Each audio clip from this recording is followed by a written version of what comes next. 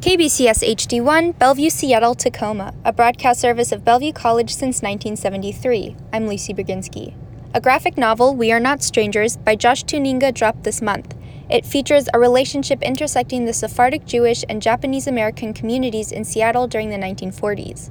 University of Washington Chair of Sephardic Studies Dr. Devin Naar wrote the afterword for the book. Sephardic Jewish culture is less known compared to the Ashkenazi Jewish culture that is typically associated with lox and bagels and matzo ball soup.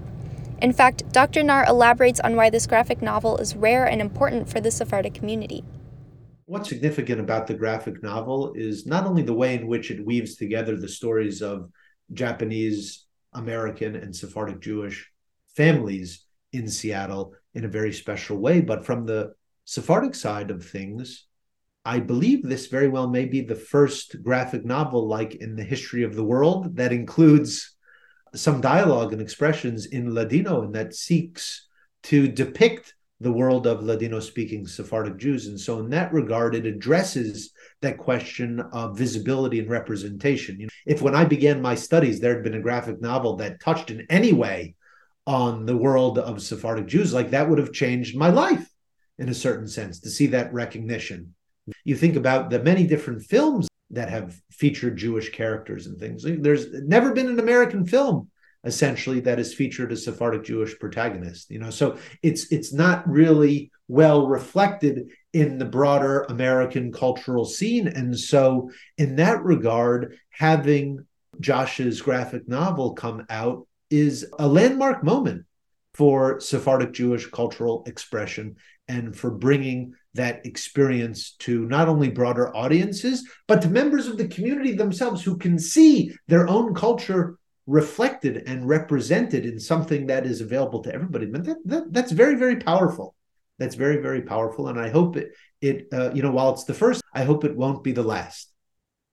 Dr. Naar dives into the significance of Seattle's Sephardic Jewish community. Ashkenazi and Sephardic Jewish peoples are two variations of global expressions of Jewish identity, culture, and historical trajectory. And to make things simple, we could say that Ashkenazi Jewish people are those who come from Central and Eastern Europe. Language historically associated with those communities is Yiddish, whereas Sephardic Jews come from the Mediterranean world, from Spain. And, after 1492, the Jewish communities of Spain were expelled and many of them settled in the Ottoman Empire in the Muslim world of the Eastern Mediterranean. And they continued to speak essentially a Spanish-based language that they wrote in Hebrew letters called Ladino. And those are the Sephardic Jewish communities that are highlighted in the graphic novel. Sephardic Jews used to kind of poke fun at the Ashkenazi Jews because the Ashkenazi Jews, they called them the schmaltzes because they cooked with chicken fat, whereas the Sephardic Jews were called the mazolas because they cooked with vegetable oil. And then the food that comes out is also very different as well. You might associate Jewish food like chicken soup or something, or gefilte fish, or that's not the stuff that the Sephardic Jews have been eating in their Mediterranean context, nor what they brought with them to the American context. Like there are other foods, like a boreka, for example, is maybe the most famous one. A boreka, the term comes from Turkish, burek, and the best way to describe it is kind of like it can be a savory or a sweet, kind of like empanada. The names are completely different as well. In the Ottoman world, there are no Goldsteins or Goldbergs. I mean, these may be associated as Jewish names in a certain American kind of context, but those are not the Jewish names that were Jewishly identifiable in the Ottoman context. Al-Hadef, Azuz, Bahar, they are different variations. There's a term that people use to describe that dynamic. It's called Ashkenormativity. You can infer what that means, but just like default Jewishness is the Ashkenazi version of Jewishness. Understanding the Sephardic experience in Seattle in the United States is of great significance. It gives us a very different entry point into understanding who Jewish people are, what Jewish histories have been, what the different possibilities of Jewish identity could be. Here we have people who are Jewish. They are speaking a Spanish-based language. They are coming from the Muslim world of the Mediterranean. They are consuming cuisine that is different from what we might expect normative European Jewish food to look like. They are engaging in different kinds of practices in terms of their religious observances, although still Jewish, just a very different expression of what it means to be Jewish and a different understanding of, say, the relationship between the Spanish world, the Jewish world, and the Muslim world. And I think destabilizing some of our expectations about who Jewish people are, where they come from, what their culture is, what their language is, maybe even what they look like, can be very, very significant and important in understanding our contemporary world. Dr. Naar is the chair of the Sephardic Studies at the University of Washington. He recalls the beginning of the Strom Center for Jewish Studies. UW became a resource for the Sephardic community because the Sephardic community and the university have really developed a very strong partnership over the last 10 years.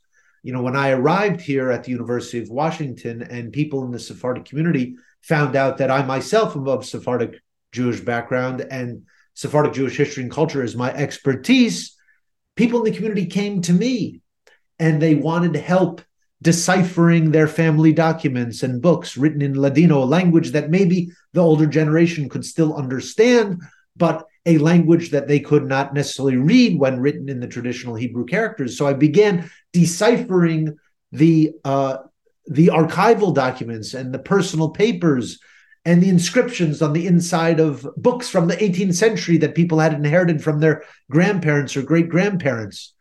And it was a very fascinating and mutually enriching experience. I mean, I'll never forget one of the first gentlemen who came to me with a document. And the document was written in Ladino, in the Sephardic Hebrew cursive called Solitreo. And the only thing this guy, who was in his 90s, the only thing he could understand from the document was that it said the year 1942 and it said the place Seattle. I began to read the document and the man became emotional. It turns out that the document was this man who was in his 90s. It was his grandfather's last will and testament. And the man says to me, he says, Dr. Naar, I've been waiting 70 years to find out what my grandfather's last wishes were. And here you are, you've come from another part of the country, you've come here to Seattle, and you have been the intermediary between my grandfather and me, and you have brought his words to life for me. That was a very powerful experience, obviously for him and for me too. And then I wondered, I said, well, there's got to be other interesting documents like that. Let's see. And I made a call to members of the community, and soon enough, people were bringing out from their bookshelves and from their closets and from under the bed in the attic documents and books. I mean, people had books from the 1700s in the Ottoman Empire, of which there are like no other copies in the world, sitting here in this relatively remote corner of the Pacific Northwest. I mean, it was amazing. And over the course of a few years, we have established at the University of Washington one of the largest collections of Ladino books pertaining to the Sephardic Jewish communities of the former Ottoman Empire in the entire country. We have now more books in Ladino than the Library of Congress or Harvard University. And so that became the basis of how the University of Washington developed the Sephardic Studies program and how we began to become a resource for the community, which was essentially aiding members of the community in understanding and interpreting their own historical documents and their own material legacies and what we used to call like essentially treasures brought out and preserved over the generations. Could you share a little bit about your family and where they're from? My father's family comes from a city in what is now Greece, but was once also part of the Ottoman Empire, called Salonika or Thessaloniki. And that's the city where my grandfather was born. And so it was a city that I heard about when I was growing up. I tasted its foods and I smelled some of the aromas, and I would go to my grandfather's house, my extended family, and occasionally my own home. I heard the Ladino language spoken among the older generation, but nobody spoke it to me. This was a world with which I had a sense of familiarity, but it was also like a different kind of universe. I grew up in New Jersey, and I didn't have any friends who had a picture of their great grandfather on the wall who was a rabbi, but he was wearing a Turkish fez. That was an unusual dynamic in suburban New Jersey. And so I became very intrigued by that universe.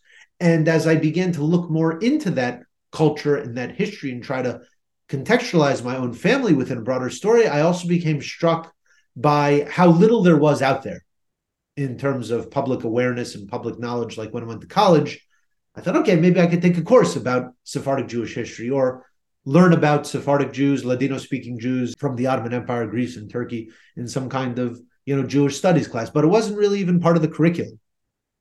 And so that's what kind of piqued my interest and inspired me to delve further into the history and to the culture to try to understand it on the one hand, but also to make the history and the culture more legible, more recognizable, more part of the broader academic and public consciousness. And that's what sort of set me on my academic path, which I could not have imagined if you asked me when I was a freshman, oh, you're going to become a PhD in history and you're going to focus on Sephardic Jewish history. I would have said, you're pulling my leg, man. That's a crazy idea. But here I am many years later, and that's precisely what I've done. Seattle became the second largest hub in the nation for Sephardic culture and community. Dr. Naar illustrates how. It's important for people to know about the Sephardic community in Seattle for a number of reasons. I think perhaps the most important one is the unique presence of the Sephardic community here in Seattle. In other words, if we go back to the period of World War I, and you're thinking about Jewish life in the United States, New York is the center of Jewish demographic and cultural production. In the Sephardic sub-Jewish universe in the United States, after New York, Seattle was the second most important site of Sephardic Jewish cultural production and of Sephardic Jewish community life. So in that regard, Seattle stands out, and it is uniquely positioned as it relates to the broader history of Jewish presence in the United States. The origins of the Sephardic Jewish community in Seattle go back about 120 years.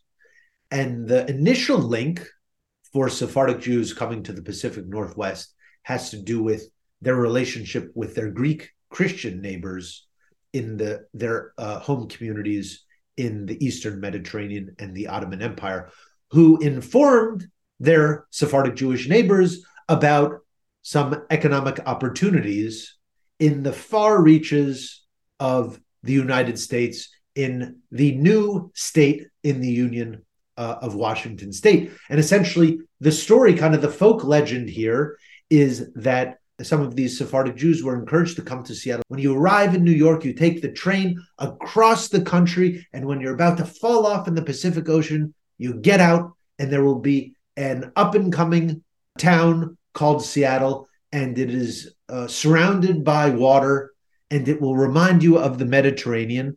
And of course, you say that, well, they must have come in the summertime, obviously, to have that association with the Mediterranean. But the idea was planted, and a few individual young men specifically came from the island of Marmara, which is in the Marmara Sea near Istanbul, and from the island of Rhodes. Both of these places, then part of the Ottoman Empire, but Istanbul and Marmara stay part of Turkey, and Rhodes is part of Greece. But at that time, they were part of one broader Sephardic Jewish community in the Ottoman context, and they came to Seattle, and they got involved in a variety of different business practices in the region. In Pike Place markets, some of the early merchants of Pike Place Market were Sephardic Jews from the Ottoman Empire, especially in fish, but also in fruit and vegetables. The first boot blacks union in Seattle, shoe shiners, was established by Sephardic Jews. Now, the thing that also makes the Sephardic Jewish experience in Seattle fascinating is that these Sephardic Jews, because of the place that they came from, because of the language that they spoke, because of the kinds of people that they were associating with, like Greeks, for example, they were oftentimes not recognized as Jews, neither by already established Jews or by society at large. There were all sorts of I guess you could call them jokes, but jokes that had an underlying kind of bite to them, which is, how could you be Jewish if you have a name that sounds Italian and you hang out with Greek people and you speak a Spanish language? How could you be Jewish? These were some of the kinds of questions that were asked. And of course, they were Jewish. They just were expressing and proclaiming their Jewishness in a different framework. There have been some dramatic transformations in terms of Sephardic Jewish community life in Seattle, as across the country, as for really every kind of community.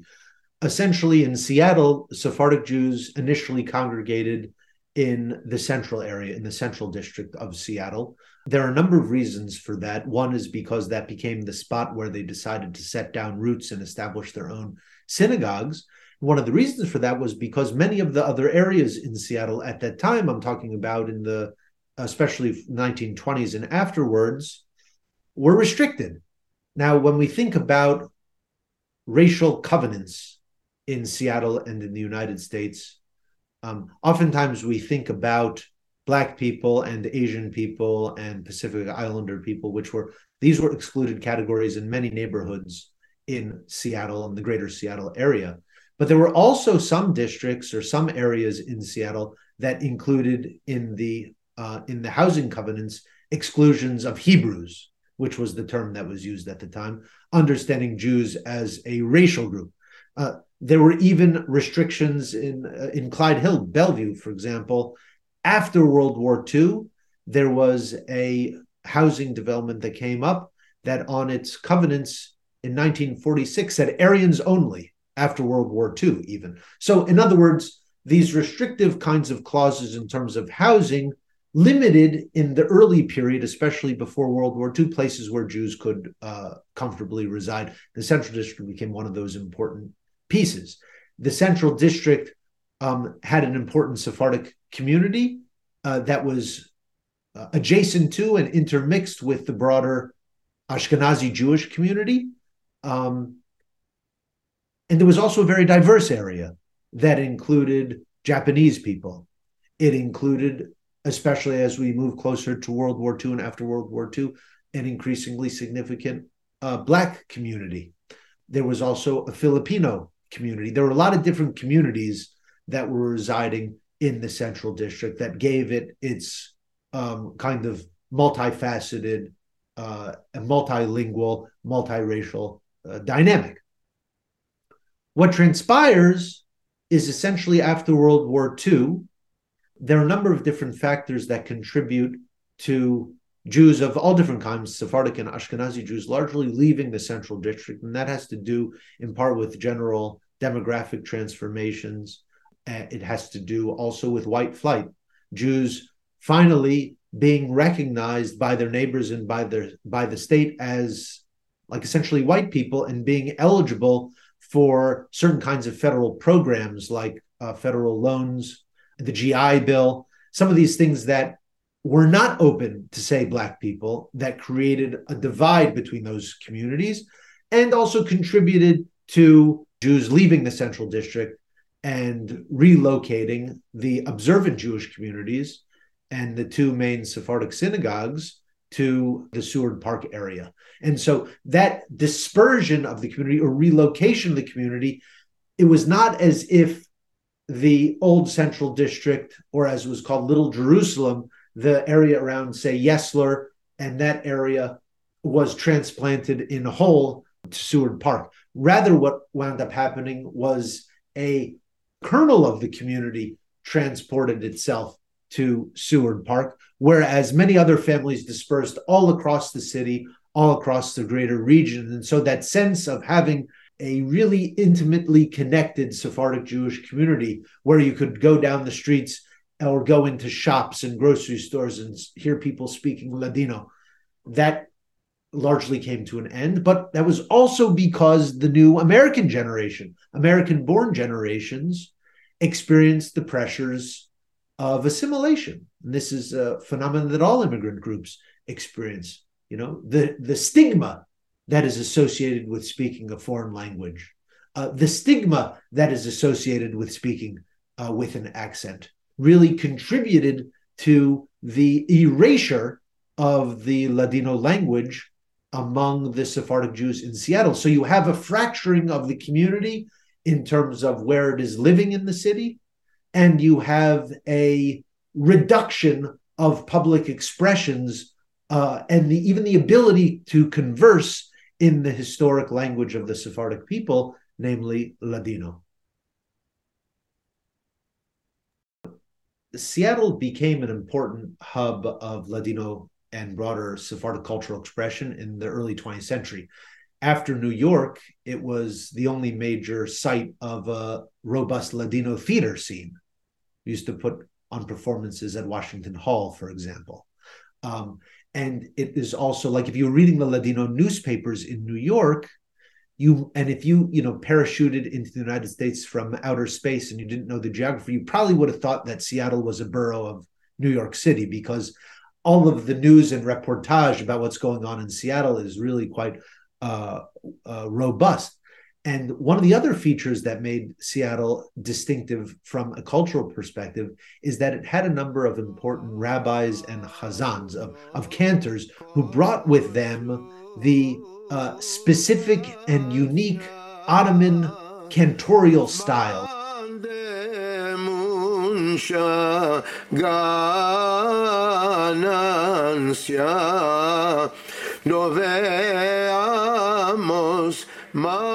So in other words, if you go to a Sephardic synagogue, and still today in Seattle, you can hear some of the chanting that will evoke some of the sounds that you might otherwise associate with Islam or the mosque.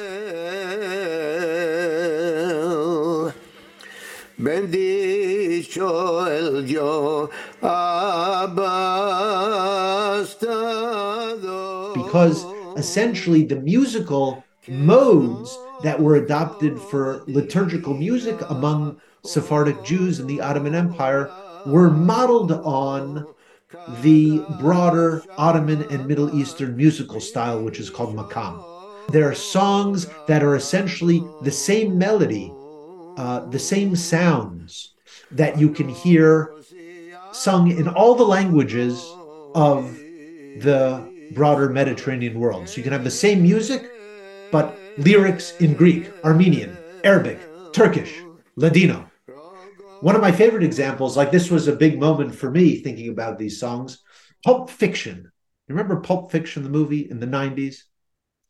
The opening soundtrack to that song is a sped up version of a song called Miserlou, which was released on a record by Jack Mayash, one of these songs that was sung by all of the different Ottoman communities, same melody, but they all sang it in different lyrics.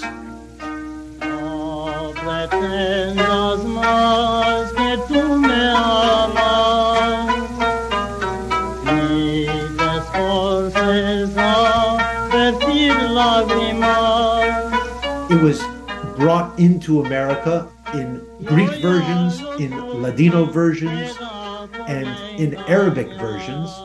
And it was Dick Dale, who was a surf rock singer in the 60s, who popularized this song.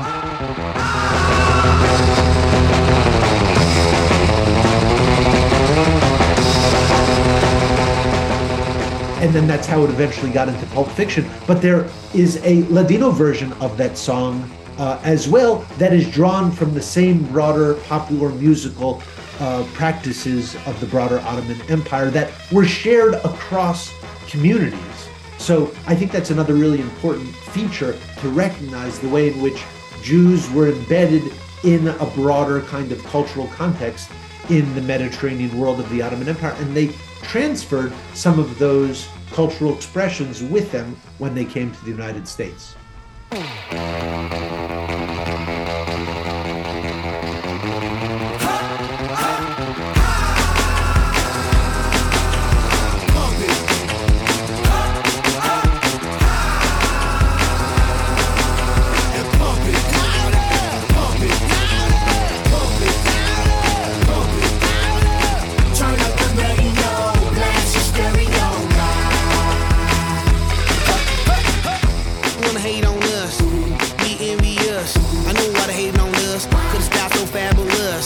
I'ma be real on us. Nobody got nothing on us. Girls be all on us from London back down to the U.S.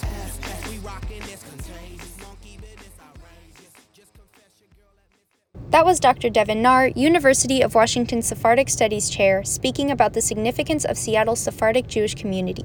He wrote the afterword for a new graphic novel, We Are Not Strangers, written and illustrated by local author Josh Tuninga. We Are Not Strangers is available in bookstores now. Songs that refer to Mizralu are sung by Jack Mayesh, Dick Dale, and Black Eyed Peas. For KBCS, I'm Lucy Brzezinski. For more KBCS stories and to support our work with a donation, you can visit kbcs.fm.